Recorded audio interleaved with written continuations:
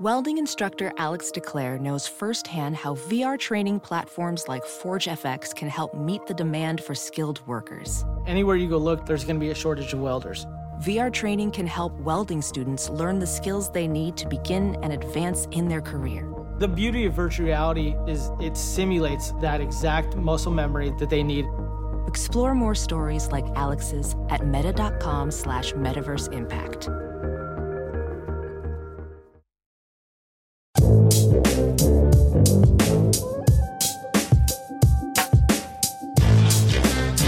A battle has been brewing for weeks, and now we have the first shots. Tony and Elle square off over Big Ben's most important skill. The guys get into who is rising from ashes, who may have only downhill in front of them, Atlanta's weakness, Kansas City's strength, and more. This week on Just Press Play. The red wasp is after me. Pregnant ladies and little kids better get the hell out of the way, because I am running.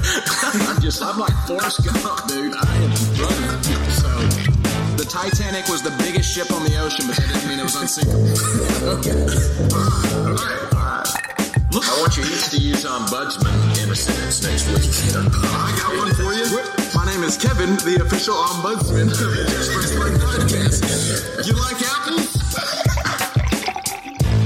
All right, here we are. We're back, and as normal for our second episode of the week, we're going to dive deep into the NFL. And like we all imagine, the Patriots are struggling. The Dolphins are 3-0. It's just what you would expect it. So it is a fun weekend, or a fun episode, because we have, not only is Uncle Tony joining us again, but LJ is actually on with us too. We got all four of us here. So what's up, guys? Finally made a Tuesday. What's up?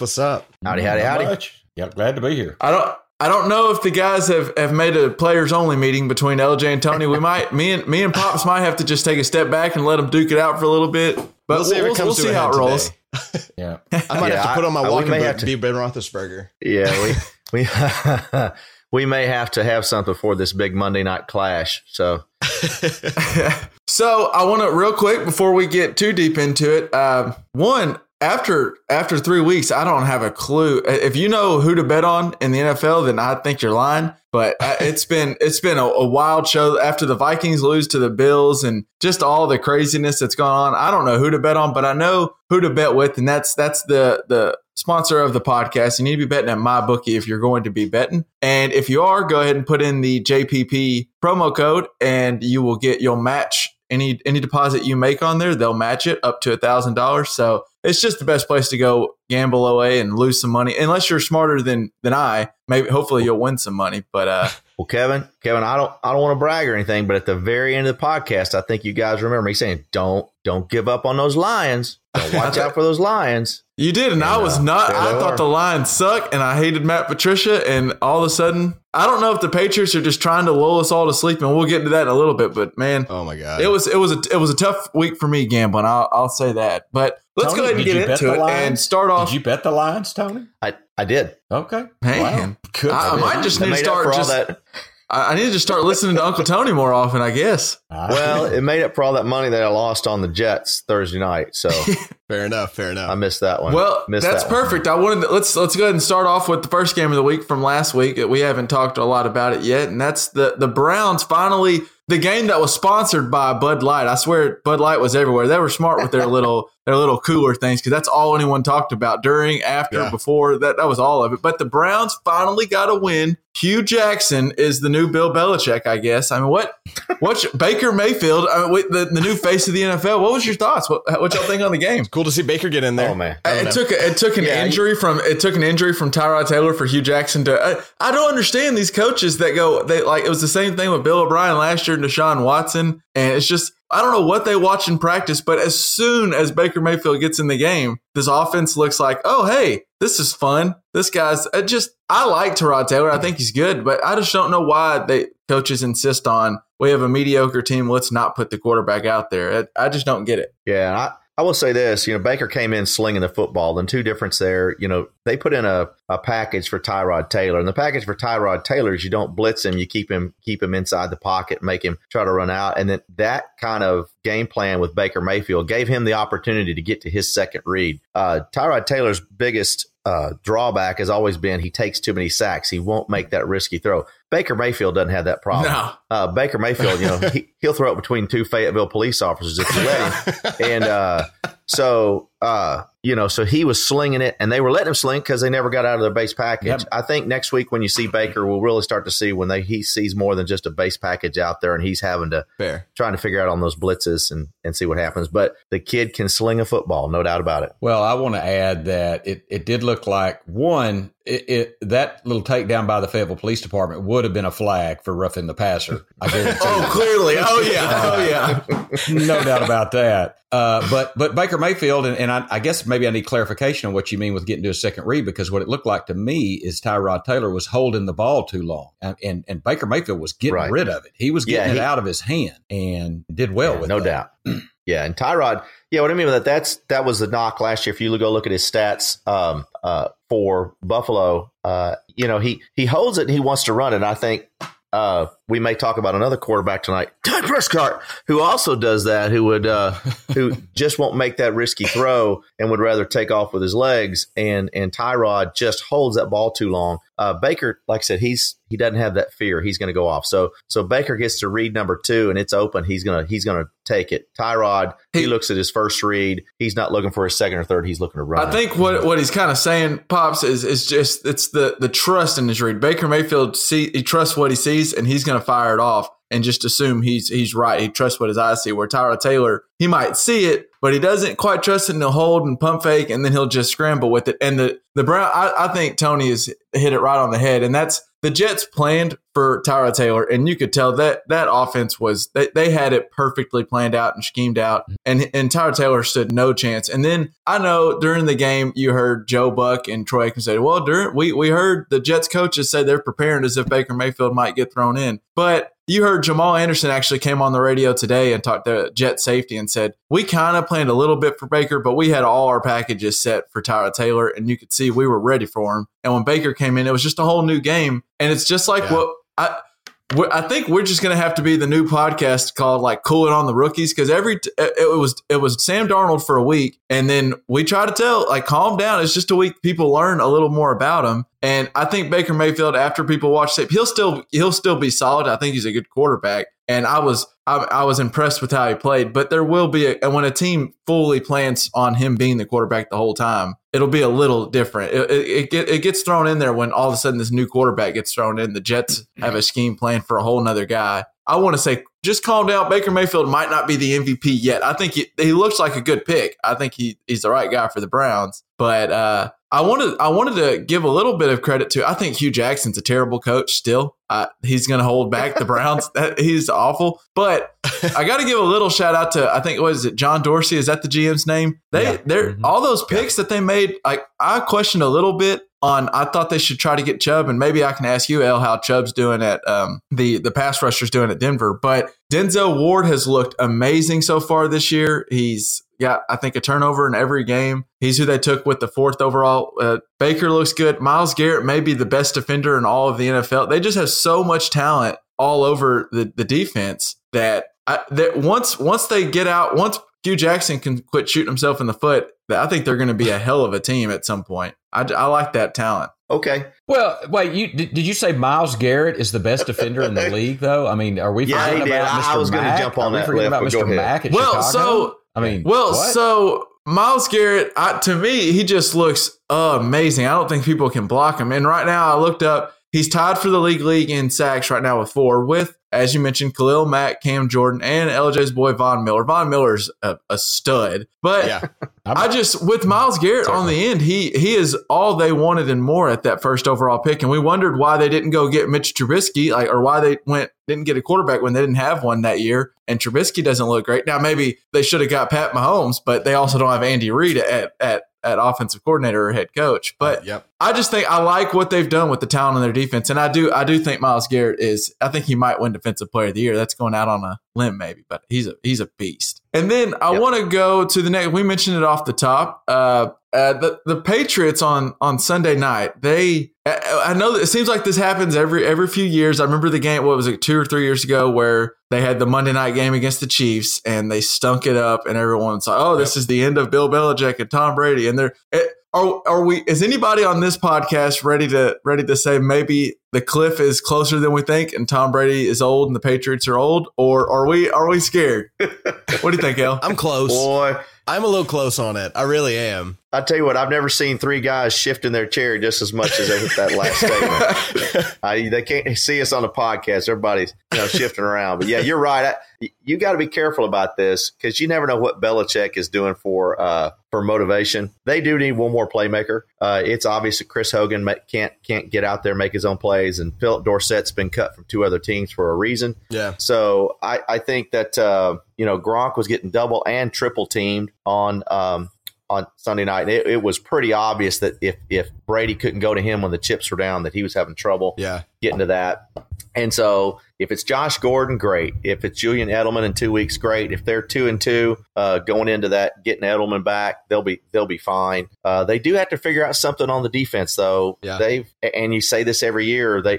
I think they just got outmatched on Sunday night. Maybe that was a gift from Belichick to Patricia just to make sure he stays around at least. Well, he's got to keep his terrible assistants. He's got to keep his terrible assistants out there so he can employed. Yeah, that may have been that. So, but I wouldn't read too much into it. Pops, what say you? I'm with Tony. I'm not reading too much into it because they got Edelman coming back. I don't know. Josh Gordon is going to at least stretch that defense. He's going to take pressure off Gronk. I don't think Gronk is washed up yet, even though apparently they tried to trade him to Detroit. Yeah, we'll get into that in a second. That's we'll wild. get into that. Well, there's a lot of stuff to get into about that new book coming out too. Have you seen any of that? Like Brady wanted to get divorced after 18 I just want to hear. Yeah, what were you going to say? What's your thoughts? Well, I just think I don't know the last time that they've been below average in offense, defense, scoring. Like they're below par in every single field right now, and it just doesn't look like the dynasty teams that we've kind of grown used to.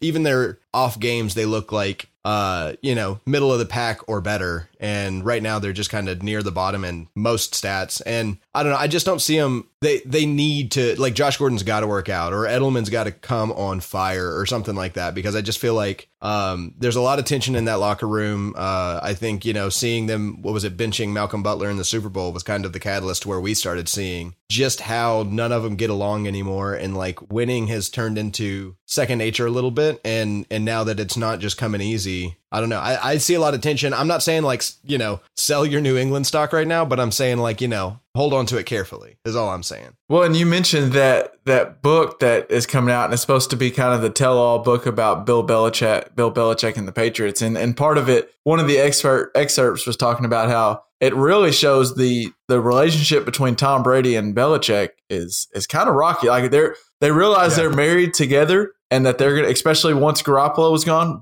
Brady kind of realized, well, me and Belichick are here for the long run. But it doesn't seem like they know they can win together, but I don't think they like each other. And actually, I don't know if anyone really likes Belichick. I mean, he doesn't seem like a likable guy. Sleep over it. No. Yeah, I don't think it bothers him, but I think you're right. I don't think anybody likes him. I'll say this, and I said this a little bit last week when we were talking about the Steelers. They bounced back pretty good last night. But, I don't think it matters as much when you're in the locker room. I could give a rat's ass if Tom Brady's going home with Gisele Bundchen, Gisele Nunchucks, or for that matter, hell, he's going on with Gronkowski. I don't care. As long as he gets out on the field and performs, I think that's fine. I think reading into that a little bit, a book for them is not going to make any difference, because I think all they got to do is walk downstairs and say, okay, see all that silver in the corner? That's ours. Okay, see all that money in your bank account? That's yours. Now go out there and earn it. And Belichick has a way of getting people to say, look, I don't give a rat's ass who you are outside of and off the field or outside of this locker room. I just need you out there on the field performing, and we'll see. But, to some of LJ's comments, I agree that their defense is going to have to get better, but they've never had a dominant defense. That's true. Defense has been one. Their defense has been one of takeaways and getting big 3-and-outs when they needed the 3-and-out to give Brady the ball. And right now, you don't see that playmaker out there that can give them that turnover, and they're going to have to figure that out. Otherwise, they're going to be coming into the playoffs 10-6, 11-5, and getting a wild card. And let's see what they can do. I wouldn't call them a Super Bowl favorite by any stretch of the imagination, but I certainly wouldn't be mentioning them as out of the playoffs. Well, and let's go to what we kind of mentioned a second ago, and it was the weird report about Gronkowski that Adam Schefter reported on Sunday morning that New England and Detroit had a trade in place for Gronk over the offseason. And when Gronk heard about the trade, that he threatened, you remember his deal with talking about retirement, and it spearheaded at this point, and he was like, all right, if I get traded, I will retire. And he made it very clear that he only wants to play in New England with Tom Brady. And then even more interesting to me was he was asked about it after the game. This is just a report, and one of the reporters asked Gronk afterward, and not only did he confirm the report, but he kind of doubled down on his Brady thing, saying, yeah, it happened. Brady's my quarterback. That's all. I wasn't going anywhere without Brady. I think Gronkowski is one, what do y'all think? That they were willing to trade Gronk? Belichick's really good about trading the guy when he thinks they might be done. Does he think Gronk's done? No, I say this. I think that's some bullshit. So if you're going to tell Gronkowski, hey, by the way, you can go play. You can go play with Matt Stafford, who slings the ball to his tight end, 45% of the time. With no regard. Yeah. And if Eric Ebron can catch double-digit touchdowns in this offense, think what you can do. You've got a general manager at Detroit who was an executive for New England. You've got Patricia there. I think Gronk would have gone. He's talking smack right now, but he's not going to quit and freaking get another $20 million. He parties too hard. He's going to need that money in about 8-10 years after he buys a boat that Lifford's got. He's going to need that money. I don't know. I disagree with you, though, because I've always thought that Gronk is essentially a golden retriever in a human body. And I think he's just pretty loyal to Tom Brady. I don't think he's going anywhere because his owner lives in New England. He's not going to go find a house in Detroit. He's not going to be a stray. It's just not going to happen. Yeah, I don't know. Just like you're absolutely right. He is like a golden retriever. But I think if you put a golden retriever in a crate, take him over to somebody else's house, after a couple of weeks, he's going to play catch with you. He'll learn to love a new owner. He'll learn to love Matt Stafford. Gronk could have made a lot more money at Detroit. He could have made a lot more money, and he chose not to. So we'll see. He is pretty loyal to his owner. I will say I would hop in Gronk's party boat. Just FYI, I don't know what the cost would be, but that is an invitation you do not turn down. If you get that invitation, you cancel everything else. You go. Oh man, yeah. You better. That's how he makes money after he retires.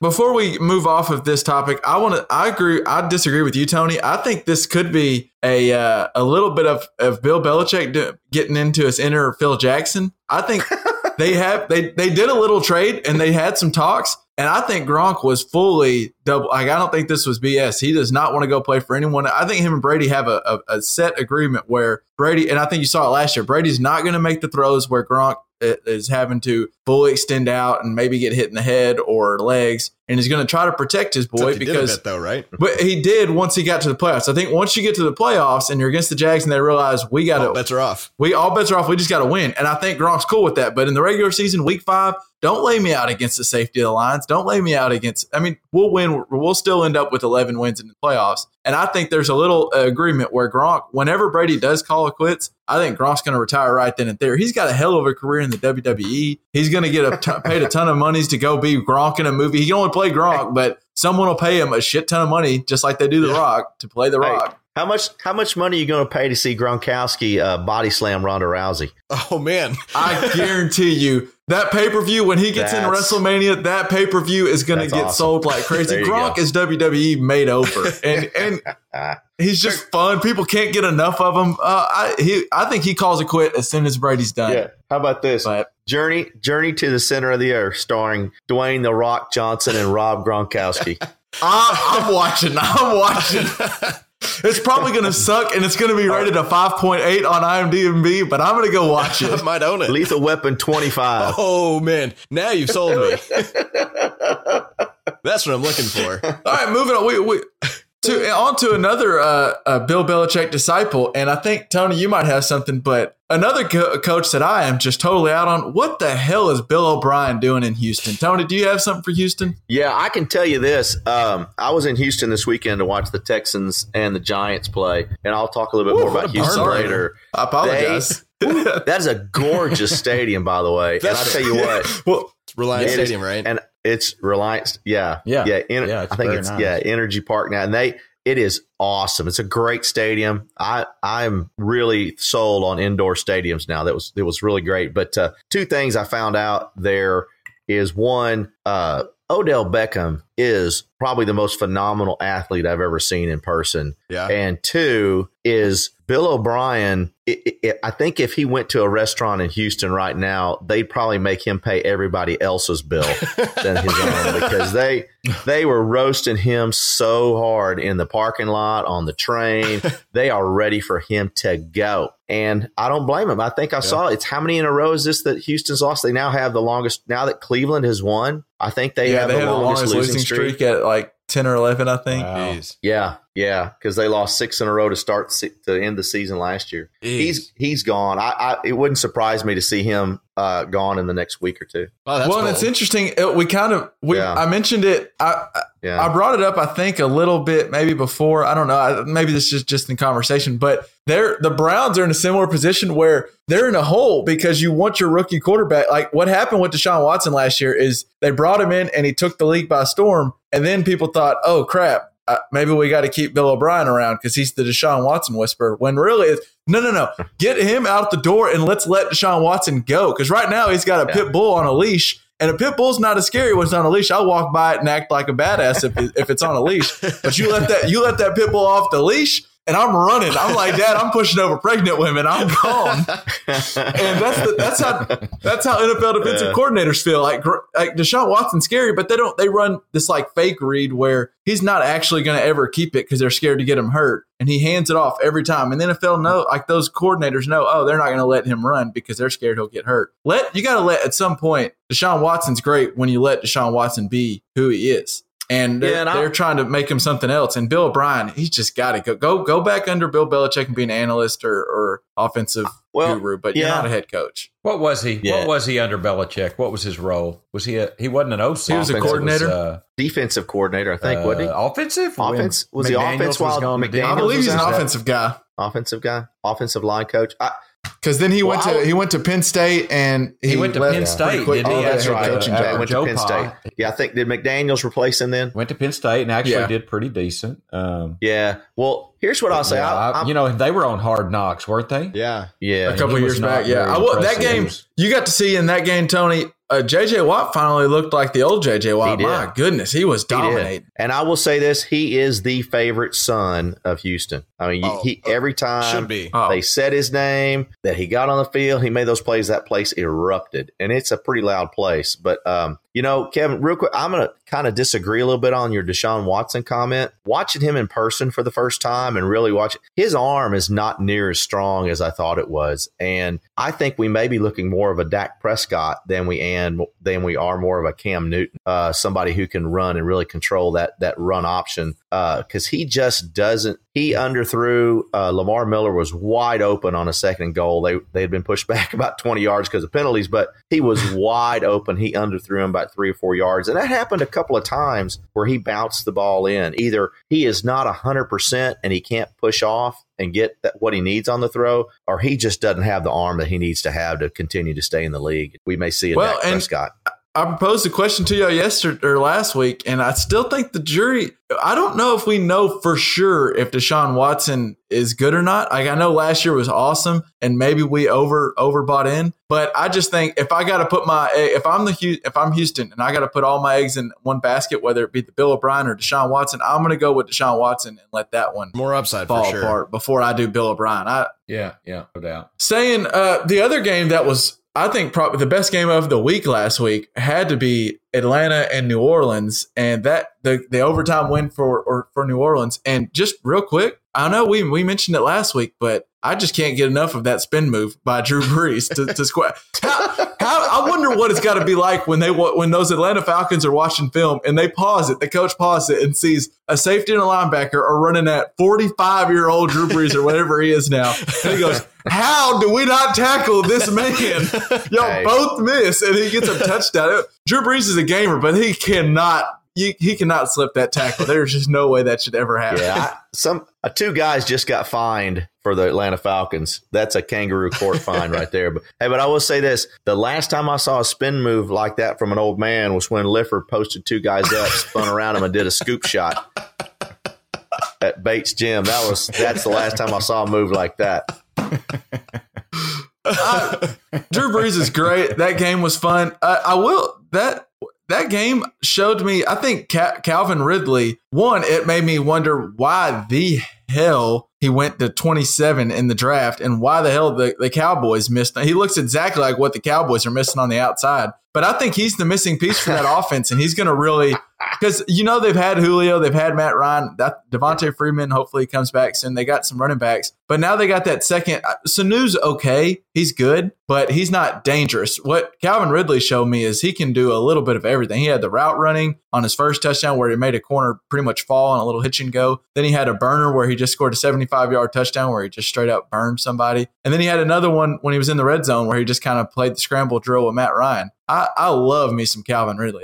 That dude looked like a beast. Yeah. Yeah, no doubt. Yeah. You think he's going to continue that? You think? I mean, that. Well, I think he's kind of the what unleashed that offense. So we talked a lot about Sarkisian and that red zone offense in week 1, and they look good the last 2 weeks against Carolina and New Orleans. Who I guess we don't know if New Orleans defense is that good because we talked a little bad about them after Fitz magic, but. I love what Matt Ryan in that offense is. I think what's going to hold back the Falcons, and they would be my buy of the week, but their defense just is not going to be able to hold up.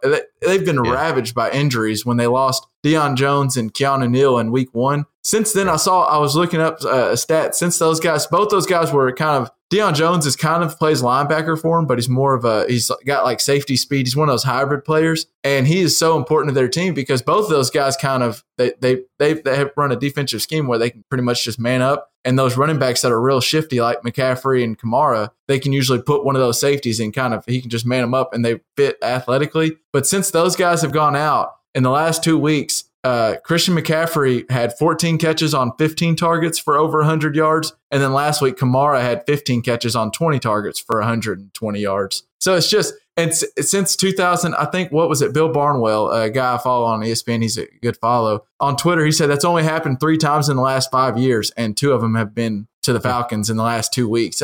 Teams know how to attack them now, and those are the 2 best receiving running backs maybe in the NFL. I think LJ was saying a while back, Kamara might be the most dangerous. Tyreek Hill's up there, I guess, but Kamara in open field is that guy will run you over. He'll juke you. He can do it all. Yeah. Yeah, no doubt. Yeah, he is something special. And then on that note, next week, just for you daily fantasy guys, I don't know if you want to take my advice, but they play the Bengals next week, and Gio Bernard is a pass-catching back, and I think Mixon's still going to be out, so he might be the guy to go get in any daily fantasy stuff because that's the way to attack Atlanta. I was thinking. Oh, there you go. Kevin laying down the knowledge. Watch out. Laying down. So we got them both on the pod this week. We got to bring them up. We got to bring up the man, the myth, the legend, the NFL already crowned the MVP of the NFL, Patrick Mahomes and the Chiefs. Tony, what do you got? What do you got? Well, I'll tell you what, this kid is something. And, it's been all over the place. So you saw the scramble that he made, and he must have run about 40 yards and on the run to the right and slung a bullet into the corner of the end zone. And that was just a phenomenal. So what that tells me is it reminded me of some Tony Romo a little bit, Tony. Yeah. Oh, geez. No, not Tony Romo. That 3-quarter action that he's got really reminds me of Brett Favre, and they've been saying that for a while, and I don't like to get on anybody else's bandwagon, but it really, when you started watching it, it's a big old wind-up of a throw, and he really gets in there and 3-quarters it, and the kid can sling the football. I've still got a problem, though. The Chiefs scored 35 points in the first half and 3 in the second, and let those guys get back into the ball game. That is a problem for the Kansas City Chiefs. They have got to figure out how to get Kareem Hunt into the ball game so they can control the ball in the second half and do something on the ground. Yeah, they've learned how to jump out on teams. They need to learn the what do they call it in the NFL, the fourth quarter, like that 8-minute offense where you just can kill the clock and have a 12-play 80-yard drive where you just kill in 9 minutes or something. LJ, what are you still kind of hedging your Patty Mahomes bets, or do you like it? Where do you stand on? I do think I've been correctly outed as scared of Patty Mahomes. I think that is absolutely accurate. That was astute. Monday night. You're gonna have to watch him Monday night. Well, okay. So here's what I'll say about that: is the Broncos are not a great team, but I think this offense is an exhausting offense, and playing that Mile High, I think it's going to be a closer game than it looks like it's going to be. I don't think the Broncos win it, but I do think it's going to be shockingly close. So, I mean, I still think the Chiefs are good, just, 3 or 4 games from showing us what they are going to be late in the season. But yeah, Patty Mahomes is for real. I'm taking back a little bit of my, I mean, let's not call him a once in a generation talent. But he is for real. The LeBron James of the NFL over here. Yeah. Right. He might be the Sebastian Telfair. Give us a second. I will say this. It's going to be fun to watch Mahomes versus Miller on Monday night. Well, if they let him let's tackle see it, what that's Vaughn the can bring. Monday night's a bad night he's to not try allowed to actually hit him. Yeah. I am very interested to see that. I think that's going to be a good matchup. If we'll see what the line comes. I haven't seen the line yet, but it may be that the Broncos are a good bet on that, and they'll bring it back at the very end because Case Keenum is still a good quarterback. They have developed a good run game with Freeman and Lindsey, so they have gotten where they can run the ball like they want to run the ball with a committee. And hey, Emmanuel Sanders and Demaryius Thomas, they're not half bad. So you gotta the Broncos. I think LJ, to the credit, they're a better team I think than you may be looking for out of them. And it wouldn't surprise me to see the Broncos take one there in Mile High from the Chiefs. It's possible. It's definitely possible. I could see it. But before moving off of them, I do just some of the stats I was reading about what that offense is doing. Through 3 games, the Chiefs have scored 15 offensive touchdowns, which ties them with the 98 49ers and the 2013 Broncos. I know you remember watching them a little bit, El. Yep. For the most through 3 games since the merger. And they joined the 2007 Patriots as the only team since the merger to score at least 5 or more touchdowns in each of their first 3 games. They need to learn how to make 4 quarters. I agree with you, Tony, but man, they can score points and they can score them fast. They can score points. Is that 07 Patriots team? Was that the Randy Moss year? Yeah. Was that Brady's 40-something? Okay. Yes. Right. Yep. That was when Brady threw for 50 touchdowns. Moss broke the record for receiving. I think.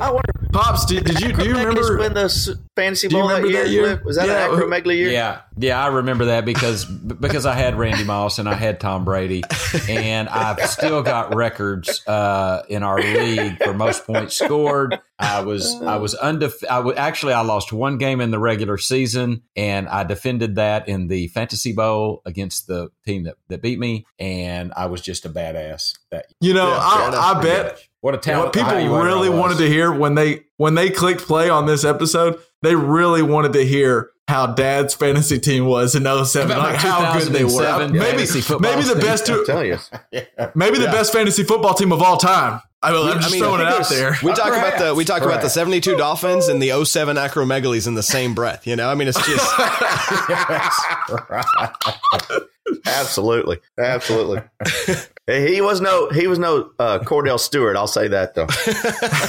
That was the other time I won. But anyway, the last thing I wanted to mention on the Chiefs, where do we put Tyreek Hill on the list of wide receivers? Is he up there with the Odell, Julio's, Antonio Browns, or is he still the tier below? Well, he's a totally different player. I agree with that. It depends on, are we talking fantasy? We're talking actual. I noticed in that game, specifically last week, Mahomes took a shot deep to him, which he's going to do that a lot, but he took a shot deep, and it wasn't just Tyreek Hill had burned someone. It was Tyreek Hill kind of went up in between 2 guys and caught a ball over everyone. And I was just kind of like, it just took me aback a little bit. And I think with the way Andy Reid uses him with Mahomes at quarterback, I guess, there's a difference. Fantasy-wise, he probably is right there with him, but does he change a game quite like Julio and D-Hop and Odell and some of the Antonio Brown? I would say it like this.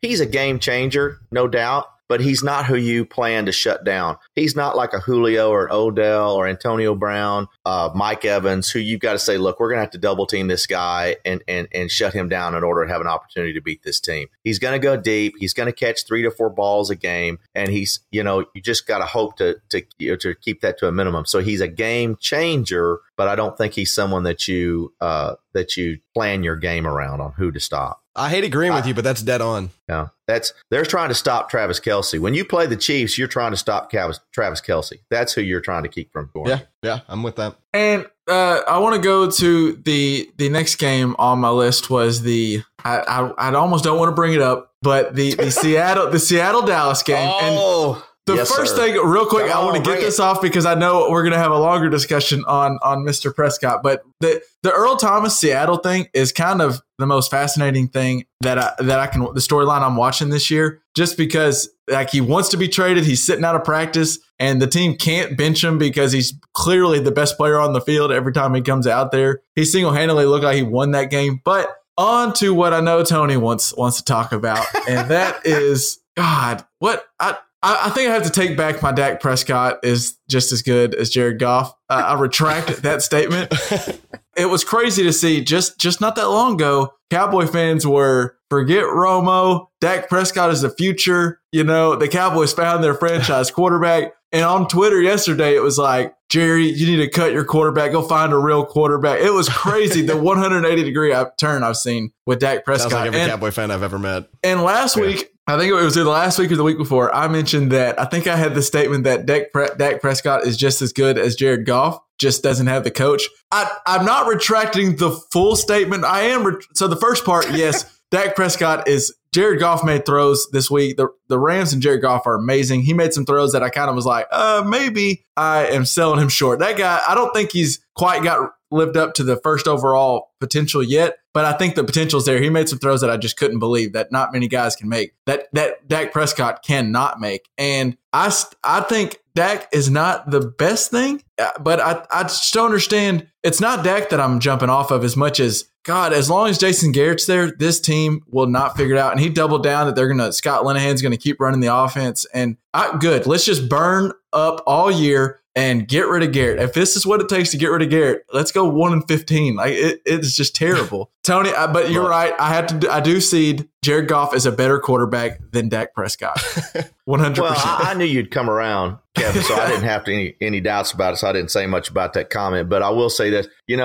this is why it's so frustrating to be a Dallas Cowboys fan. You're out there and you lose to what is arguably the worst Seattle Seahawks team in the last 10 years. And it's whose second best player is a punter. His second best player is a punter, and you lost to him. You lost to the punter, damn it. And for Jerry Jones to come out and say, hey, I'm not worried. Everything's fine. We've got good players. We've got good coaches. I've got faith in them. Well, that's a bunch of bullshit. That's the most ridiculous thing an owner can come out and say. If I'm the boss of a team and we just screwed up 2 or 3 reports, I'm not going to come in and I'm going to say, it's okay. We're all good. I know y'all didn't party all weekend. I know y'all didn't have your head in the game. No, I'm going to come in and I'm going to chew some ass. I'm going to say, hey, look, man, you blew those gas reports. We lost $40,000 this weekend, and it's because you didn't price the gas right. I'm not going to come in and say, oh, no, I've got full credit with everybody.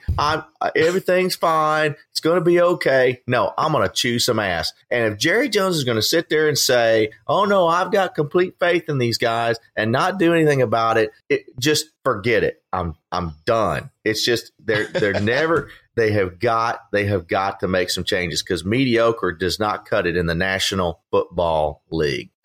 I couldn't agree with you. It's funny if Jerry Jones was in, and if this was not his football team and just his business, and someone was screwing up as much as Jason Garrett and that team has, he wouldn't settle for it. He would not settle for it. But he loves the fact that Jason Garrett lets him keep his finger on the pulse, and he's always one call away from making a decision. And it just you watch that, and Dad has mentioned this before, not as much about the Cowboys. I'm sure he has mentioned this about the Cowboys, but there's just things mentally that the Cowboys do. You watched Zeke Elliott, that touchdown he should have had where he went out of bounds. He stepped out of bounds and ended up not getting called for the touchdown.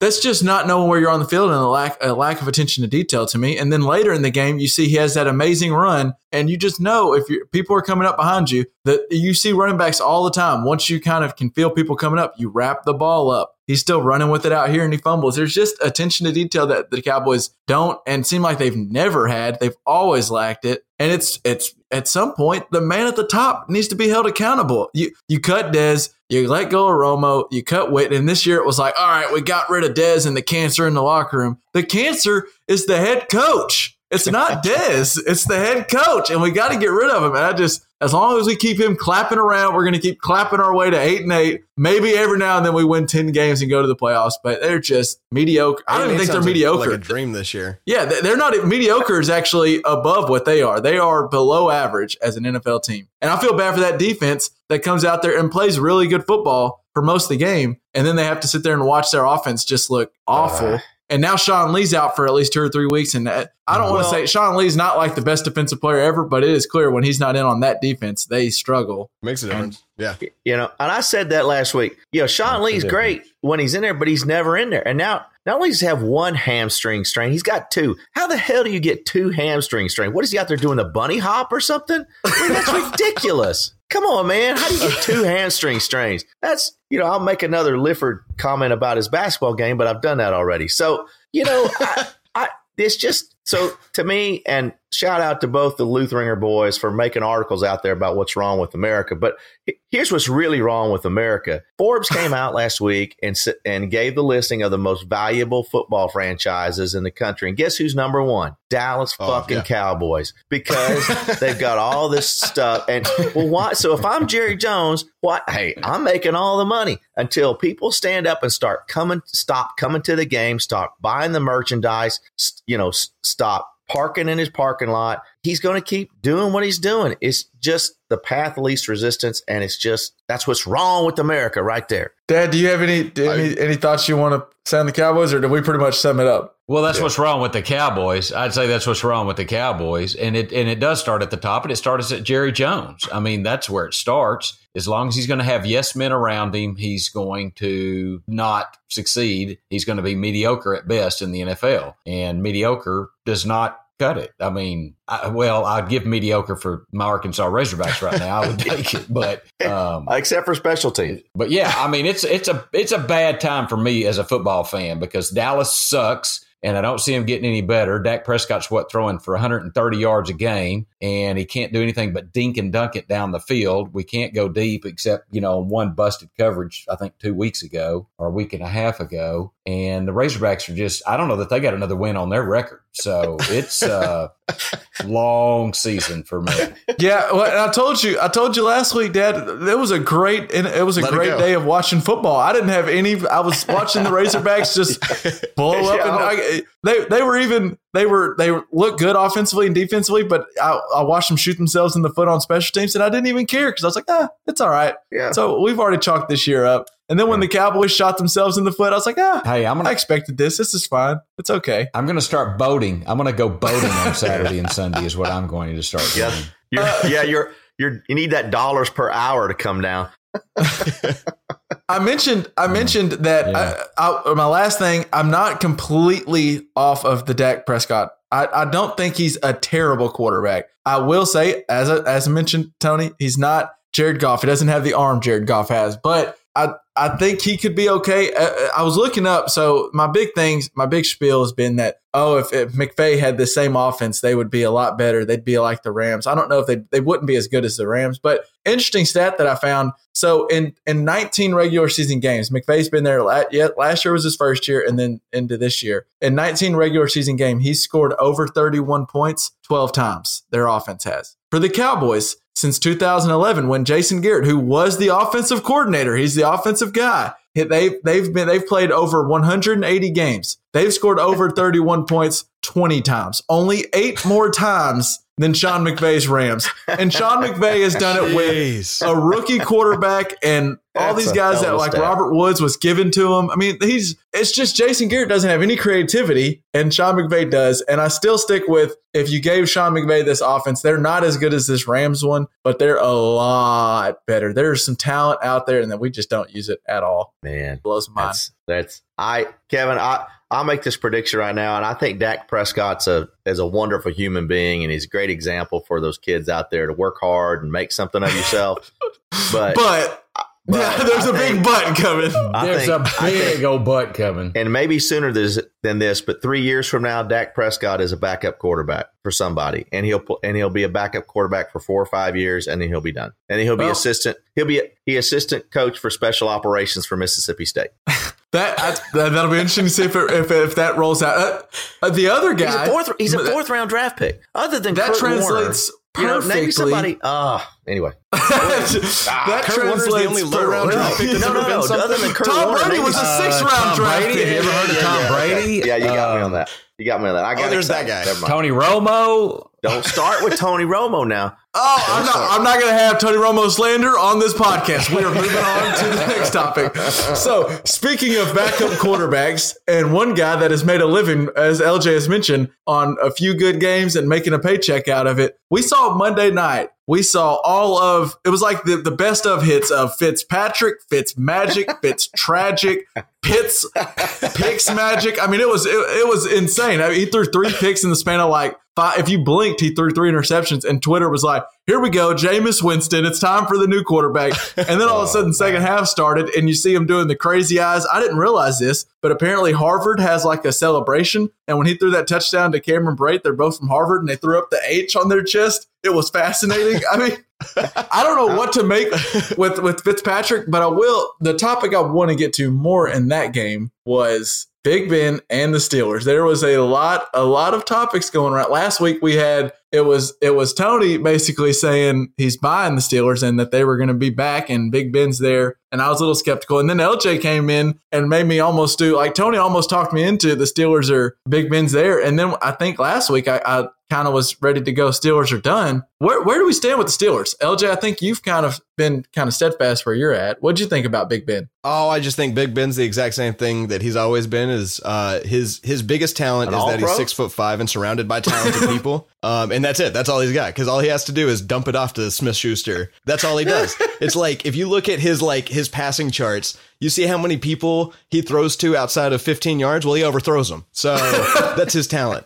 Is he can throw it really far, but like not at a person. He can just throw it far. Like he can throw it over that mountain over there. And he's 6'5", so he doesn't like go down easy. But like all he does is dump it off to somebody. That's what he does. Oh, that's his talent. Uncle Tony, I know you got a response to that. Yeah, all he is 6'5" and stand in the pocket and throw the football. You know what? I think you just described the prototypical NFL quarterback. That is. Well, I mean, if I had 6 seconds, I might could succeed in that offense. Yeah, is all I'm saying. He's big enough. I think the thing that he gets discounted, doesn't get enough credit for, is that he's able to get out of tackle. He's able to get out of a sack and move around. Yeah. And so, but he doesn't do it. He doesn't have to do it by scrambling 10 or 12 yards. He does it by stepping up in the pocket and taking that hit. And that's one thing I think he does the best of just about any other quarterback in the NFL, standing in that pocket, taking the hit and delivering the football. And yeah, he is throwing a little bit more short than he used to. But dude, there's a couple of those post patterns where he hit Smith-Schuster, and then that one down the sideline to Antonio Brown. Those were phenomenal passes. And yeah, he may not be what he was 7 years ago, but he's still a pretty damn good quarterback. I'd take him, and people discount him in fantasy football. They keep discounting him, and he keeps coming back and scoring points. Well, I mean, stats are not everything, though. I mean, I think Tim Tebow in that offense has got some stats too. That's a good team. That's a talented team. Whoa, are you saying skill everywhere? I don't know if we should mention Tim Tebow and Ben Roethlisberger in the same book. I think Fitzmagic could maybe throw a couple in there, but I think Roethlisberger, you just can't discount how he can see over a defense and deliver the football. I mean, yeah, his height is something. Yeah. If you want a tall guy, I mean, I'm sure he's the only tall guy out there, so I'm glad that they picked him up. I have a little bit. So I want to I'm going to be right. I'm stuck on the fence still. I'm straddling it. I agree with LJ to the extent that I don't know if there's a quarterback that's been surrounded throughout his career with better talent than Roethlisberger has been surrounded by. They have had that franchise has been so good about getting receivers. And then you look at them this year, a couple years back, I know Dad's mentioned this before, but a couple years back, they drafted Mike Wallace and he ended up being good. Manuel Sanders. You just see these receivers come to the Pittsburgh Steelers. Plaxico Burress way back. They play really good with the Steelers, and then they go get a big contract somewhere else because the Steelers know, or just draft another one and they'll end up figuring out and then this year, I think they've done the same thing. I think Antonio Brown is great. Don't get me wrong. He's one of the best receivers in the game. Juju Smith-Schuster is not that far behind him. He is really, really good. Antonio Brown's not a secret to anybody anymore either. Like you know what you're dealing with him. And it helps. Smith-Schuster has some talent. It helps Smith-Schuster that they're double teaming Antonio Brown all the time. But then I think James Washington, you'll see later this year, the kid from Oklahoma State, he's going to be really good. And then Jesse James is a solid tight end. And then we didn't even mention Vance McDonald broke the internet with that stiff arm. Chris Conte, I saw today, Chris Conte, the safety for the Bucs, he's out for the remainder of the season. And then, the parentheses, they usually put an injury. They just put soul by Chris Conte because he's done. He has to quit football. He's done with football because he got thrown 5 yards by that big old tight end. And then you saw the tight end ran, I don't know what he ran in the 40, but he was moving down that sideline. He was going like a good 4-4. He's no spring chicken either. That's Vance McDonald. It's not like he's some rookie or something. But one of the greatest things I saw in that game is when they slowed it down, when Vance McDonald gave the shiver. If you look over Hayward behind him, and his face is classic. It's like, oh damn! He we'll put it in the show notes. He's like point, like you just see him point at the guy on the ground, and his face is just going, damn! It was something, man. That was great.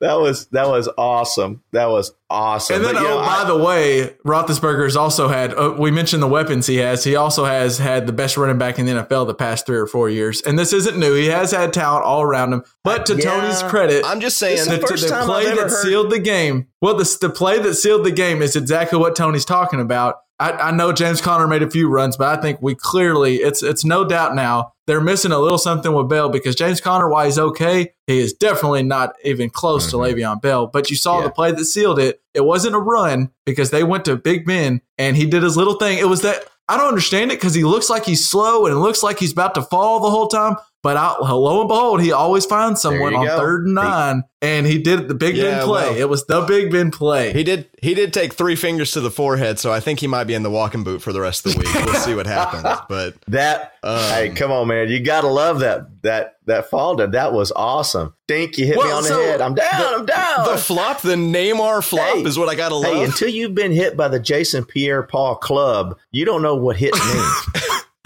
So let's get JPP on to that. Looking after JPP. Let's real quick get on to that roughing the pass stuff. It was on all week. We already talked Clay Matthews last, so we won't get into that one. But then Monday night, it was like the refs wanted to make an even bigger point to call roughing the passer. The one that got me, I've never seen. They had Gerald McCoy mic'd up, and you see him as he's going to hit Big Ben. He apologizes, but almost before he hits him, he's saying, "Sorry, Ben," and he hits him, and he literally does. He pulls his hands. He's like pulling his hands back to make sure I don't do anything. And it just, you can't, when a big man starts letting off and hits another big man, someone's going to fall. And Big Ben fell and they called the penalty. And that one, you're like, oh my God. But okay, whatever. He did kind of hit him. So it's like, what? Maybe. But then, like y'all mentioned, the one where Pierre-Paul accidentally taps Big Ben on the top of the head and Big Ben falls down like he's Neymar or like he's...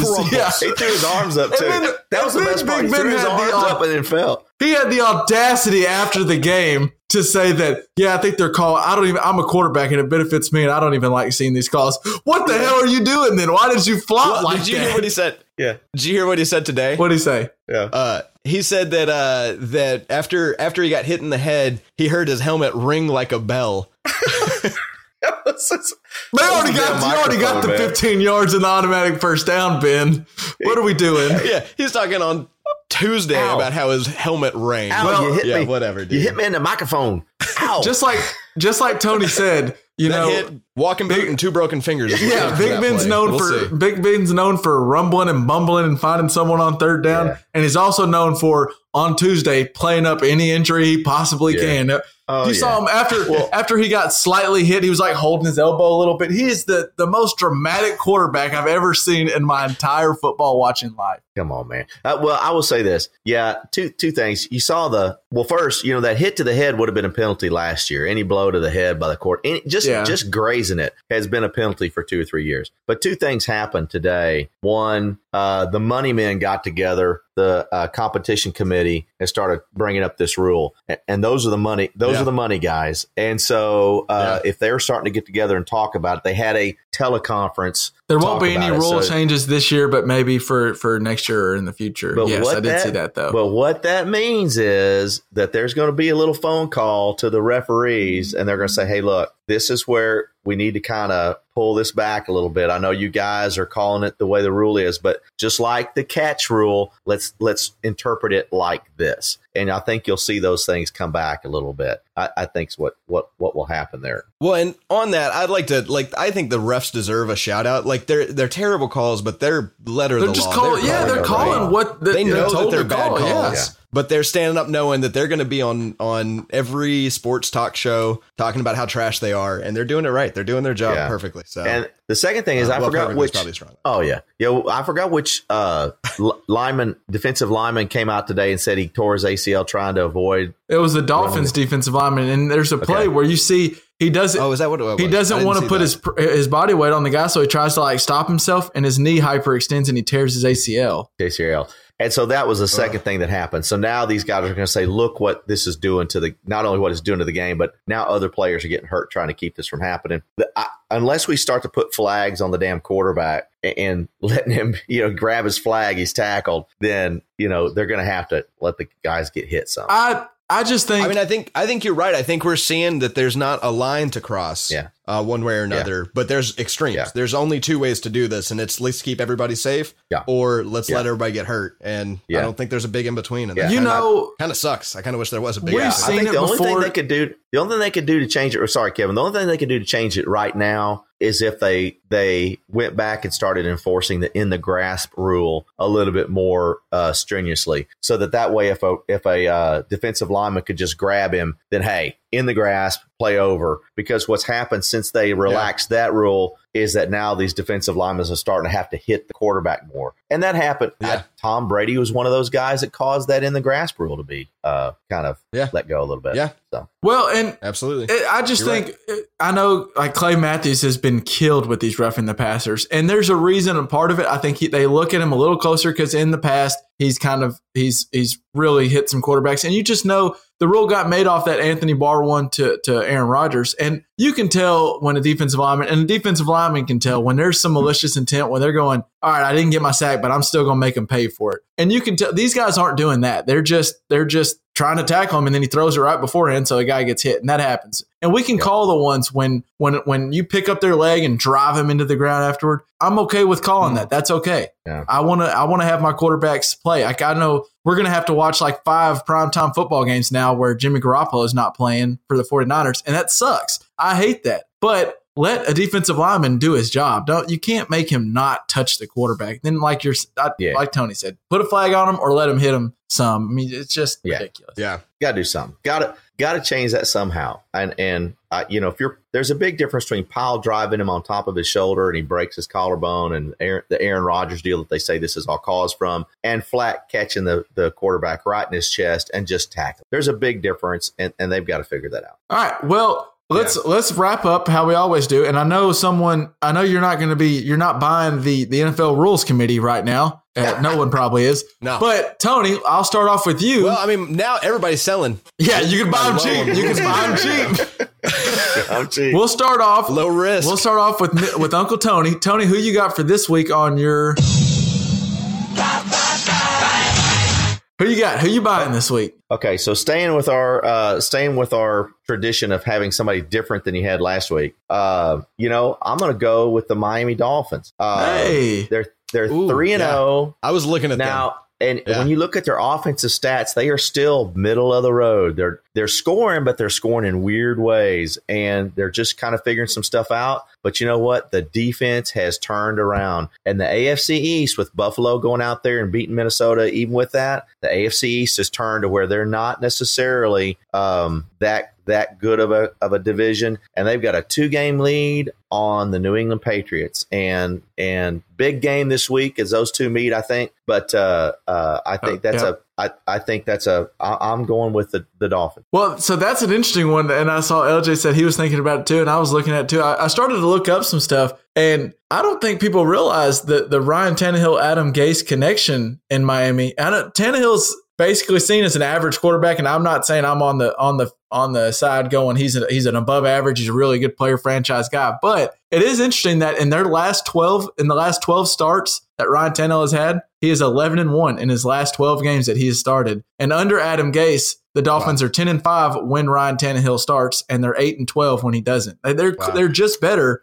when he's at quarterback. And it's like Tony said, it's not flashy stats. It's going to end up being like 230 yards, but it's usually 2 touchdowns and no picks. and he also runs for like a long third down when it's crucial. They just get it done. They get it done. Yep, absolutely. And hey, in the girlfriend/wife sweepstakes, he's doing pretty good. You got to like that. He's doing very well in that category.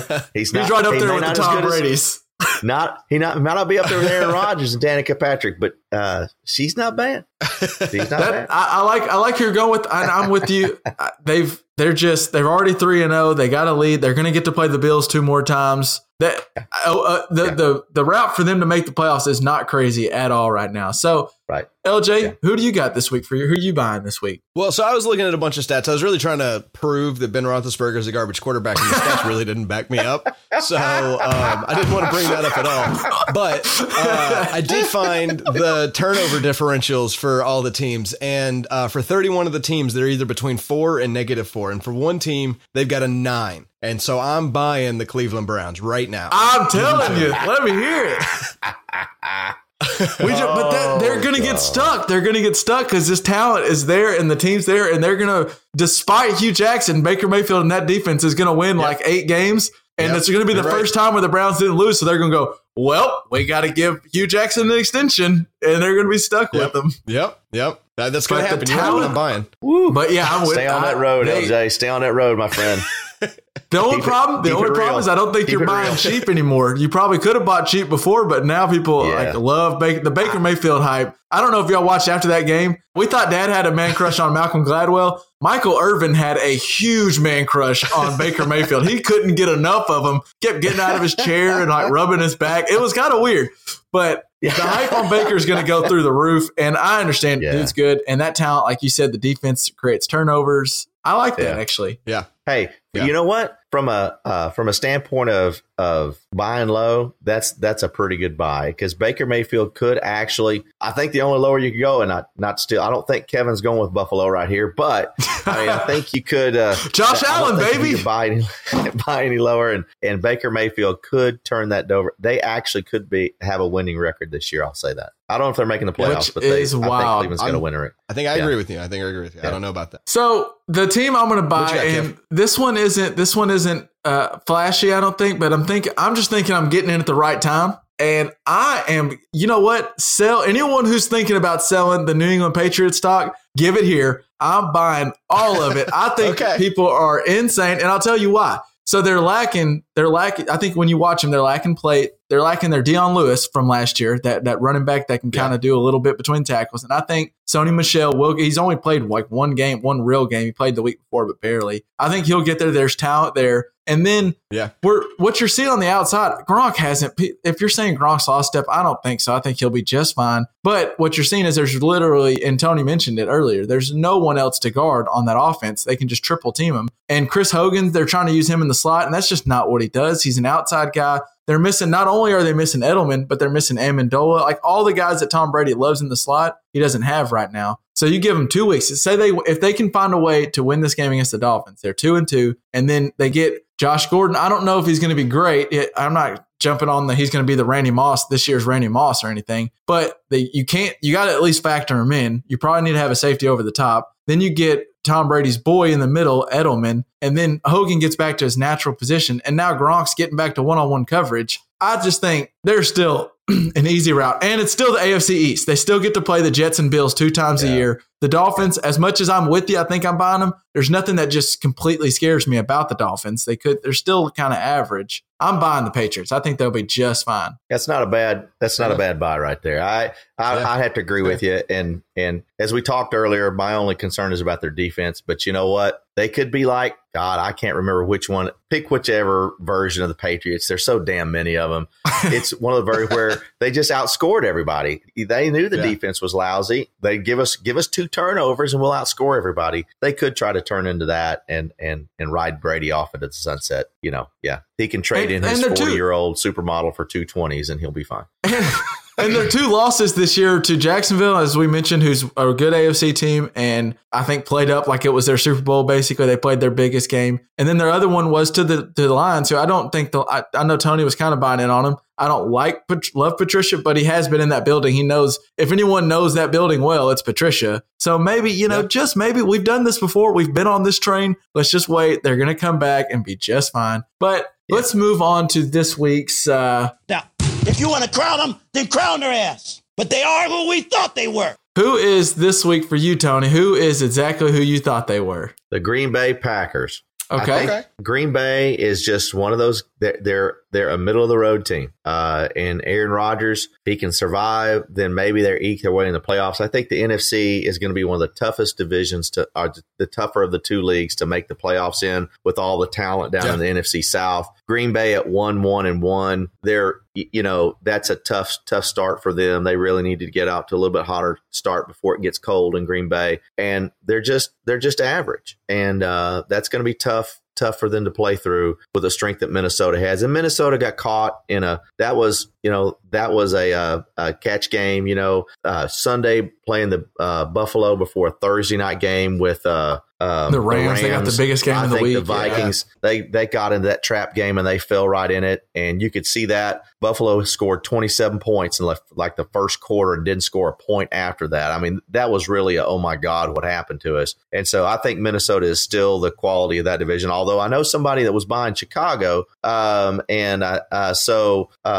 think Green Bay is who we thought they were. I like that. Yeah. LJ, what do you have for your who we thought they were? Well, I was the Broncos are, I think, exactly who I think they are. I got a little amped about them for over last week, but I think they're exactly what they're supposed to be. I mean, I think they're going to have a better than 500 record. I don't think they're going to make the playoffs because that division's tough. I just think that's where it's going to land. And they seem to show that this week. So I thought about maybe making the Broncos the team that's not talking about the playoffs this week. And it wasn't a shot necessarily. It was kind of like we've talked about. I know you've loved to talk about how Andy Reid and the Chiefs always start fast. Well, there's been no other team more notorious than the Broncos. I swear they always, I don't know. It seems like the past 5 years, they've always started out 2 or 3 games in a row at Mile High Stadium. They get to play the first couple of games where they already have a big home field advantage, and they start out 2 or 3-0, just like they did last year when they crushed the Cowboys. And people are like, oh man, maybe these Broncos teams for real. And then you learn, oh yeah, their offense still they're lacking a playmaker at running back. Case Keenum's still figuring it out. They lost a lot on defense. I'm with you. So they're going to be okay, but they're not great. They're not bad. They're just kind of stuck. Right So now you guys have pissed me off being so nice. There we go. There we go. Here's the thing. So, all right. So this is ridiculous. Last week we were talking about all the Broncos this and the Chiefs are this or Chiefs aren't this. And oh my God, the Chiefs and the Broncos are going to be so much better, blah, blah, blah, blah, blah. And then this week we both come in so nice. So here's the thing, right? I think the Chiefs are going to lambaste the Broncos come Monday night. And it's a 25 point difference. And the Chiefs finally find their defense in case Keenum's on the ground 3 times. So I tell you what, I'm going to put this out there for you gentlemen. Next week on the Chiefs, take it if you want. Chiefs Broncos. The Chiefs win. The Bonehammer emblem goes up on the JPP page. The Broncos win every single fantasy football account that I have. And unfortunately, there are several. I'll put the JPP emblem up on it. Take it or leave it, boys. Time out. So you're going straight up down to earth. Come on, let's get it. You're going straight up. You're saying that you're just taking the Chiefs straight up. We're not even getting points or anything. Chiefs straight up. You're giving us a 25 point differential, but you're not going to give us those numbers. Come on, be confident. What happened to lambasting the Broncos? Come on. Yeah, no, I'm not giving you any points. It's an away game. I just looked up. Looked up the line. I looked up the line for the game. And as of right now, we're recording this on Tuesday night, the line is Chiefs are -4.5. Oh, no shit. Really? 4.5. That's so all Broncos are home dogs? Oh crap. See, that's what happens when I open my mouth before I go and read the lines. So, no, I'll still take it. I can't give any points. So come on, straight up. Come on. I think I'm in. I mean, okay. So Pops has left us. I don't want to make a decision on the website like you guys did without me a couple weeks back. So I think we might need to maybe we could bet some Malort shots or something like that. That's kind of what I'm open thinking. for whatever, man. Put it on the line, Kevin. You got that down? So we're going straight up, Broncos and Chiefs Monday night. I'm saying Chiefs, Broncos, and what's the cost here? I was throwing out a Malort shot, but I don't know if you can get some Malort where you are. I don't know if that's Malort. What? Totally feasible. It's the official is the best alcohol you could ever get. It's the official liquor of the Just Press Play podcast. Buy Malort. Okay, Send me what that is. I'll find it. We'll figure it out. Okay, done. Shots I think that's it. Yeah. All right. Someone has to we have to have video put up somewhere. Fantastic. Of Done an and alert done. shot for the loser. All right, deal. there you And go. let's I'll go with that. And if we lose, Kevin and Dad has to take one too. That's my thought. Yeah, sure. All right, and now before we move on to the playoffs, the team the person that I'm going with, who we thought, I'm not actually going to go a team. I'm going to go with a player is who we thought they were, and I know I've been all over the Vikings, and I like the Vikings. The rules. Well, no, we never really said it had to be a team. But I love it. I want to go with Kirk Cousins. I just think he's a good. He's okay, but it's who we thought. There's going to be games where Kirk Cousins comes out and has 2 turnovers in the first 6 minutes. I think you're wrong here. It's Tony and I are sighing at you. I picked the Vikings to win Super Bowl before the year started, and what worried me was if Kirk Cousins comes down to earth, and he's going to have 7 weeks where he's really good. But what worries me is every now and then there's just going to be that Kirk Cousins game, and if it comes up in the playoffs when it's win or go home, that's what scares me with the Vikings. They're a great team. Kirk Cousins is going to win 14, 12 games this year, but there's going to be 2 or 3 where he just throws a blunder, and you saw it last week at the Bills. I know y'all seem to be scoffing at it. I'm scoffing at that. I'll say this. Every year there's a bizarro week. I'm not saying last week was the bizarro week, but it was pretty close because Old Dominion beats Virginia Tech. Buffalo goes on the road as a 17-point underdog and beats the Vikings. First time that's happened in 40 years. Yeah, and then Detroit beats New England 6.5 points. I think they were dogs, and that's if you had those 3 parlays, you're dancing in the streets of Vegas still today. So, I don't know that I would make Kirk Cousins we are who we thought we were, unless you're saying he's a great quarterback. Then he is who we thought he was. So what I'm saying is he's an above average quarterback. He's good. And he's a step up from Case Keenum, and he's going to take that offense to another level, but he's still going to have Kirk Cousins games. About 3 times a year, 4 times a year, there's going to be a Kirk Cousins game where he just completely shoots the team in the foot. And I think now that he's off the Redskins and on the Vikings, they can maybe overcome some of those games because Dalvin Cook and Thielen and Diggs and that defense. And Dalvin was out. And Latavius Murray fell flat on his face. Cost me a fantasy He cost a lot game. of guys fantasy Asshole. football. But, I think a lot of people went Latavius Murray. Yeah, I think you screwed over Hannah a little bit, Kev. Yeah, I gave some advice to go pick him up, and he sucked. That was rough. Corey Clement was a play. And before we move off of this, I wanted to, I think since Dad's not here right now, we should do, I think for bye, I think he would pick the LA Rams. Okay, yeah. Wow, he's really, he needs to quit going out on a limb there. Why change? And then for the who we thought they were, he would probably ask, well, does it have to be a bad thing? And then we'd say, no, of course not. And then he'd probably pick the LA Rams. So we've got that settled. There you go. There he is. Keep him right there in the middle. You got him. And then he would somehow mention a golf take in there. But I want to real quick. You know who I thought he was? Tiger Woods. Real quick on the Rams. There you go. Another crazy stat that it was. I want to throw out the stat of the day that I found was the lowest 3-and-out percentages in the NFL through 3 weeks. And here's the top 5. Tied for 3 were all the Chiefs, Raiders, and Bengals at 25%. I was surprised to see the Raiders up there. I do think LJ tried to sell us on Gruden earlier this week. But then at number 2 was the Buccaneers at 21%. And then at number 1 is who Dad's buying, the Rams. But get this, at 6.9%. They are way lower than the other teams at the top. And they've only punted the ball in 3 games. Sam Hecker's a great punter that they have. He's only punted the ball 5 times in 3 games. Since 1950, only 2 other teams have punted less through 3 weeks, and it's the 1992 49ers under Bill Walsh and the 2007 Patriots that went undefeated in the regular season. That is, I'm telling you what, man, you can scrape together some of the best stats I've ever heard. That's I spend too truly much time awesome. on the internet. That is entirely too much time on the internet is what that is. I do not want to see your browser history. That's all I want to say. Well, for a lot of reasons. Well, they got the private browser. Chill, guys. So wait a minute. So I want to just real quick, and I know we're running long, but okay. So I want to make sure I understand this. So the Oakland Raiders have the second best 3-and-out percentage. They've gone 3-and-out the least amount of times, so they at least get a first least down. amount of times other than the Rams. So that tells you how bad the Raiders are. They're 0-3, can't hold a lead. Wait, is this your? That's just playoffs? terrible. What talk about playoffs? Is this your team that's not talking playoffs? No. I just hope we can win a game. I've already been on them, and y'all got on to me that day because they are who I thought they were and been that way. I've picked them the first 2 weeks. I'd still pick them this week, but I want to do somebody different. Those guys, it's just, it's like I said, it's flash in the pan. You got Chucky on the sidelines, and they're just getting ready for Vegas, baby. They're just getting ready for Vegas. But my playoffs is the Houston Texans.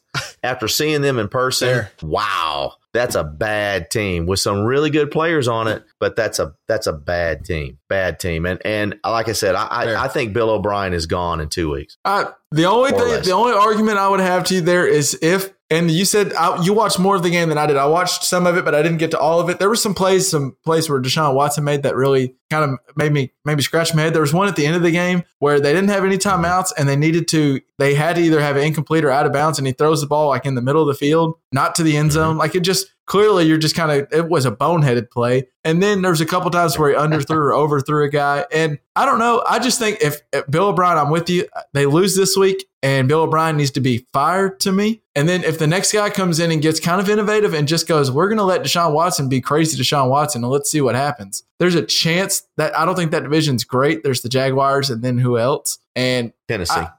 Tennessee's okay. They've won. I don't know, but they're defense. I thought about them as my buy.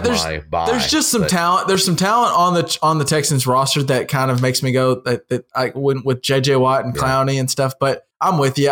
They probably don't make the playoffs, and as long as Bill Bryan's there, they definitely don't make the playoffs. He is just accident. Not a good team. LJ, who you got? Who do you have that is not talking playoffs at all? They're just hoping they can win. I mean, I feel like I just bought them. So the San Francisco 49ers with that ACL I knew they were going to come up, and that was definitely the downer of the weekend was seeing Jimmy G tore his ACL. That one. Yeah, that's tough.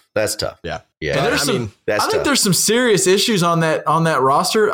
We were ready. A lot of people were ready to buy into him this year, and I'll put my hand up. I thought they were going to be decent. That defense is not good. They are bad, and without Jimmy G at quarterback, it could end up spiraling out of control quick. I think for Kyle Shanahan. It might. We'll see. I don't know, but I don't think they're making playoffs. Two things on the 49ers first. Yeah. When have you ever heard of a Shanahan, Mike or Kyle defense? You don't hear their defense. You always hear people talk about their offense. So that was destined to happen. But I will tell you this, the best play of the week happened in that 49ers game. And it was the touchdown celebration of Marquise Goodwin. I think his name is Couch, number 84. If you haven't seen that, you need to go take a look at that touchdown celebration. Google that or just watch the NFL.com and see that. So it was awesome. We'll Google it. It's one of the best ones I've ever seen. About Marquise Goodwin. He's a hero. Yeah.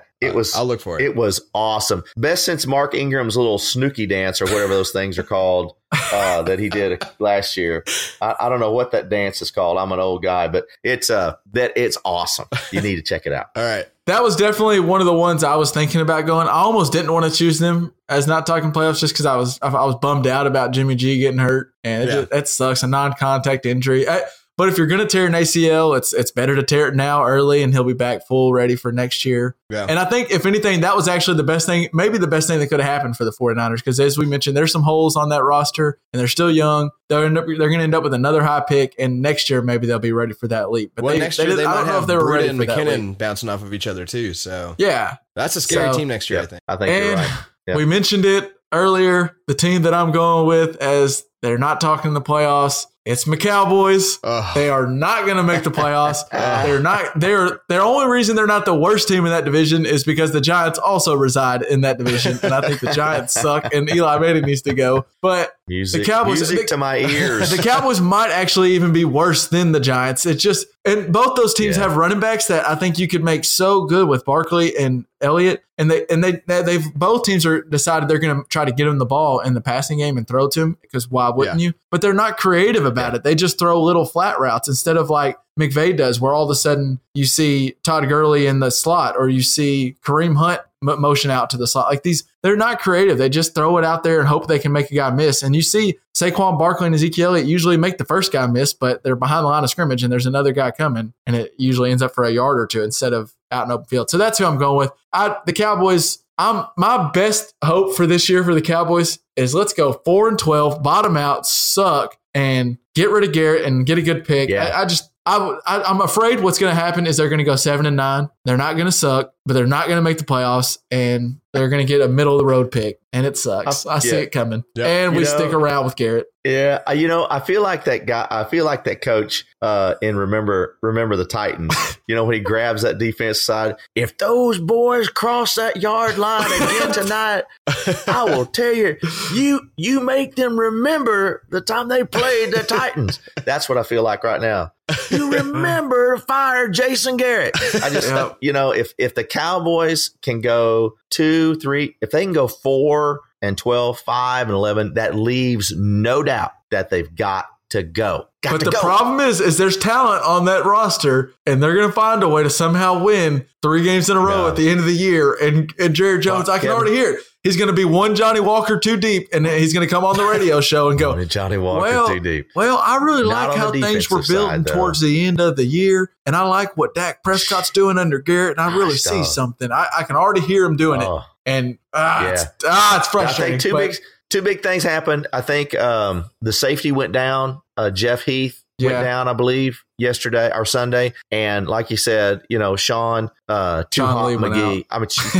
Lee went down. And so I think that's going to cost that defense up the middle, and that's going to make them really bad. And if that happens, we'll be okay, and we'll reach that 4-5 win mark. As we're signing off, as we're getting ready to leave, clearly me and LJ are both kind of just seeing the writing on the wall for our teams, and that they are just they're okay, or they're not below average. And Mr. Mahomes over here, Mr. Patty Mahomes is just gloating. I wish the viewers could see this big smile on his face. He just can't get enough of these touchdown passes in the 30-point first halves.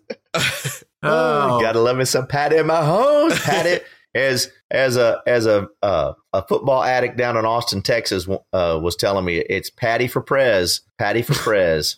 That's the slogan. Well, and so I think that'll do it for this week. I don't know for any of the listeners, if you noticed, we lost Pops halfway through. He's having some technical difficulties, but he did. LJ, do you have his playoffs? Who he's jumping off the playoffs? I can make a guess. Let's see. Well, he's probably going to go. He's already said Buffalo, right? So can't say Buffalo. He's already said Buffalo. What's the other 0-3 teams? Has he said Arizona yet? Has he said Arizona? He has not said Arizona. I don't think he can go there. He's probably taking Arizona.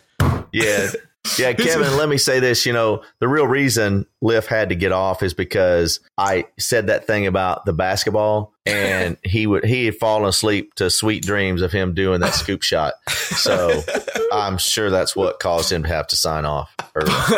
Pops, we'll have you next week to respond to some of this. Yeah, he tell me, hey, did I tell you that time I made that spin move and that scoop shot? Did I tell you about that?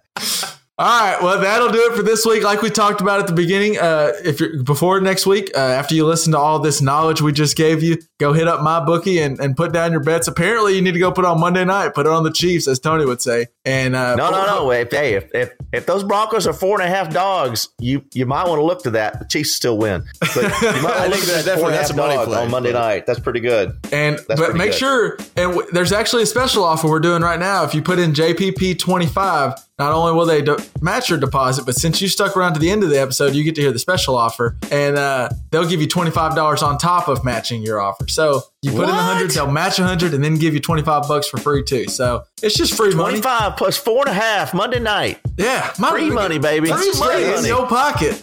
All right, well, that'll do it for this week of the Just Press Play. Uncle Tony, we appreciate you having you on. LJ, it's good to have you on pleasure, Tuesday finally. Always. So, All right, peace out. Peace. Or maybe he just didn't want to talk bad about the Cowboys. He really just didn't want to have that Cowboys slander. I doubt that. Yeah.